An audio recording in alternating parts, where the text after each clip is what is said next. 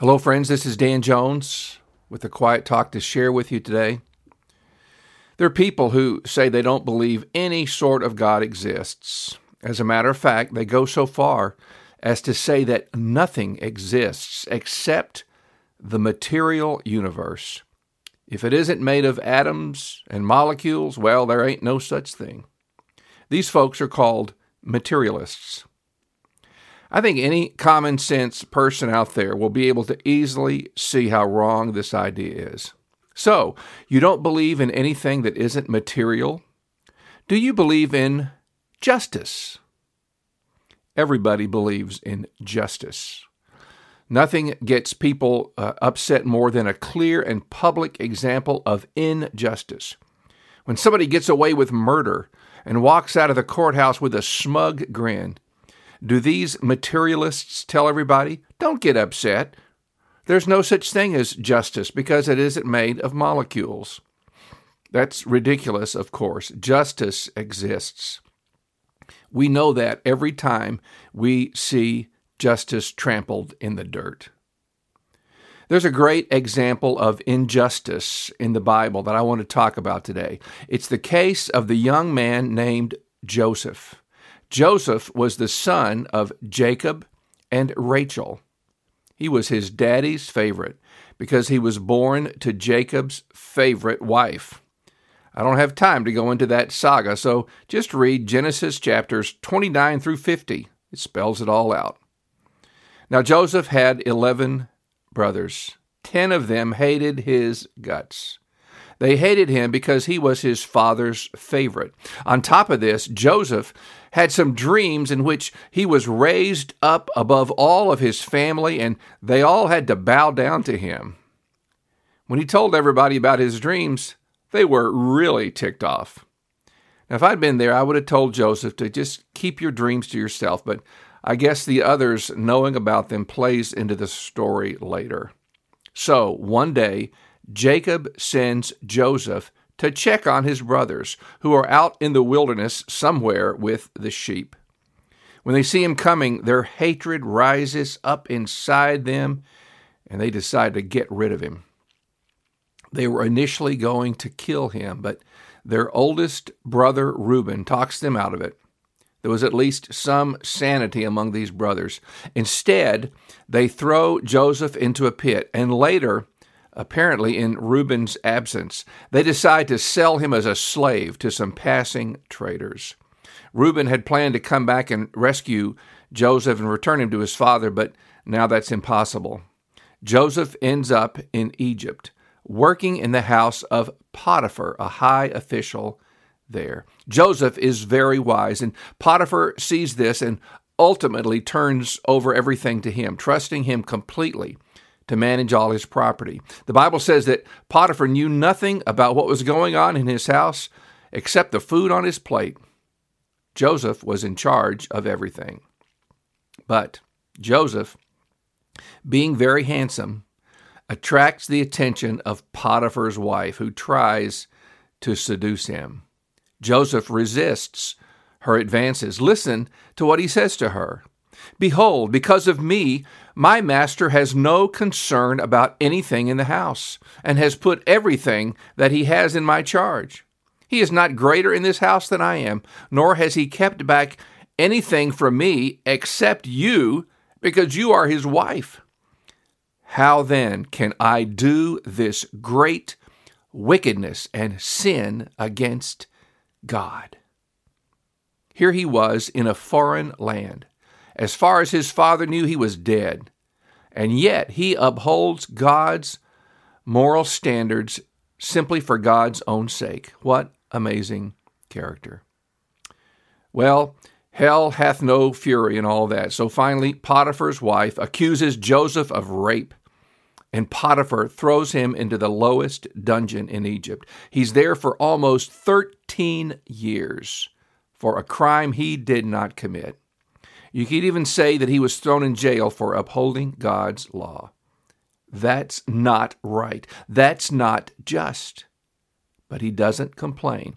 He doesn't get mad at God. Instead, he becomes a faithful servant in the prison, and the head of the prison puts him in charge of everything. But finally, Joseph is freed. Because he had the ability to interpret dreams, he's brought before Pharaoh, who has had some dreams that end up relating to a famine that will take place in all the land. Joseph suggests a plan to avert mass starvation, and Pharaoh recognizes Joseph's talents and lifts him from the prison house to become second in command in the great and powerful nation of Egypt. Because of Joseph, when the famine comes, there is food in Egypt, but all around people are starving. Back in Canaan land, the family of Jacob is suffering under the famine, and they hear there's food in Egypt. Jacob sends his sons to buy grain so they and their families won't die. Of course, when they arrive, they have to deal with Joseph, although they don't know he's Joseph. It had been over 13 years, and he was no doubt all dressed up like an Egyptian now. Plus, they would just never have expected to see him in this exalted position. The last time they saw him, he was down in a pit. But Joseph recognizes them.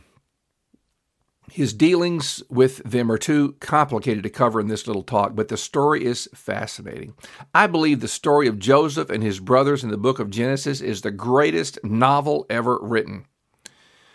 But of course, it's not the product of some writer's imagination, but a genuine account of what happened with this amazing young man. So let's cut to the chase. Joseph does some things that appear kind of mean on the surface, but were intended to bring his brothers to repentance. It works.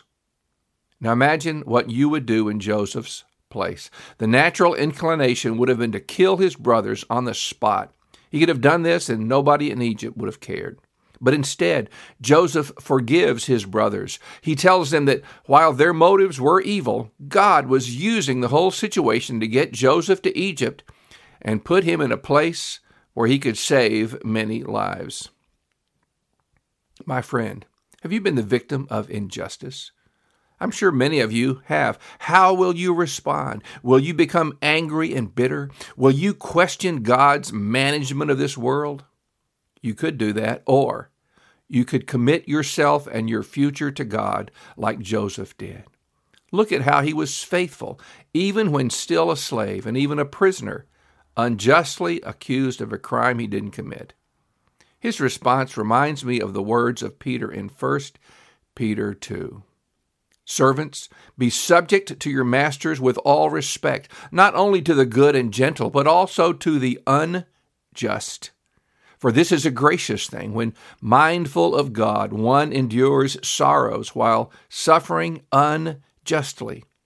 For what credit is it if when you sin and are beaten for it, you endure? But if when you do good and suffer for it, you endure, this is a gracious thing in the sight of God. For to this you have been called, because Christ also suffered for you, leaving you an example, so that you might follow in his steps. He committed no sin, neither was deceit found in his mouth.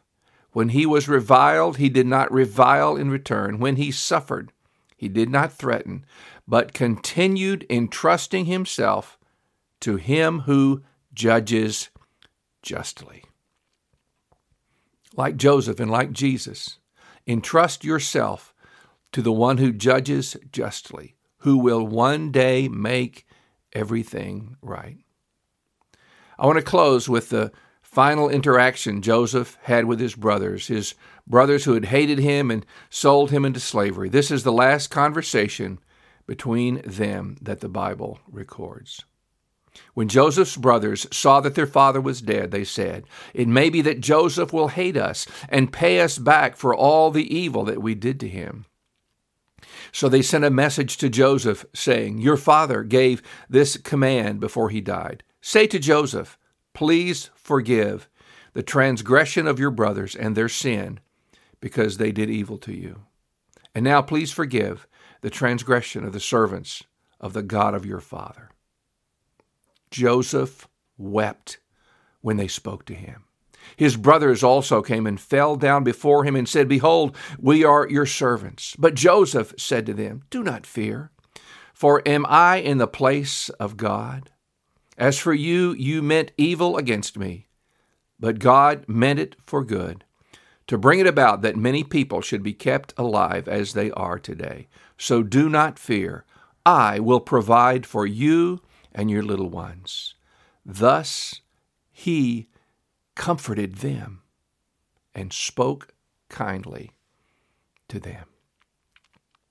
Oh, Heavenly Father, I want to be like Joseph. I want to have that godly character, to live for God even when nobody's looking, to stand firm for the truth, and to forgive those who would offend me, like Jesus has forgiven me. In his precious name, amen.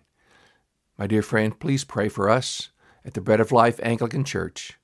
We meet Sundays at 10 o'clock at 1809 Union Street in Schenectady at the American Legion Hall there.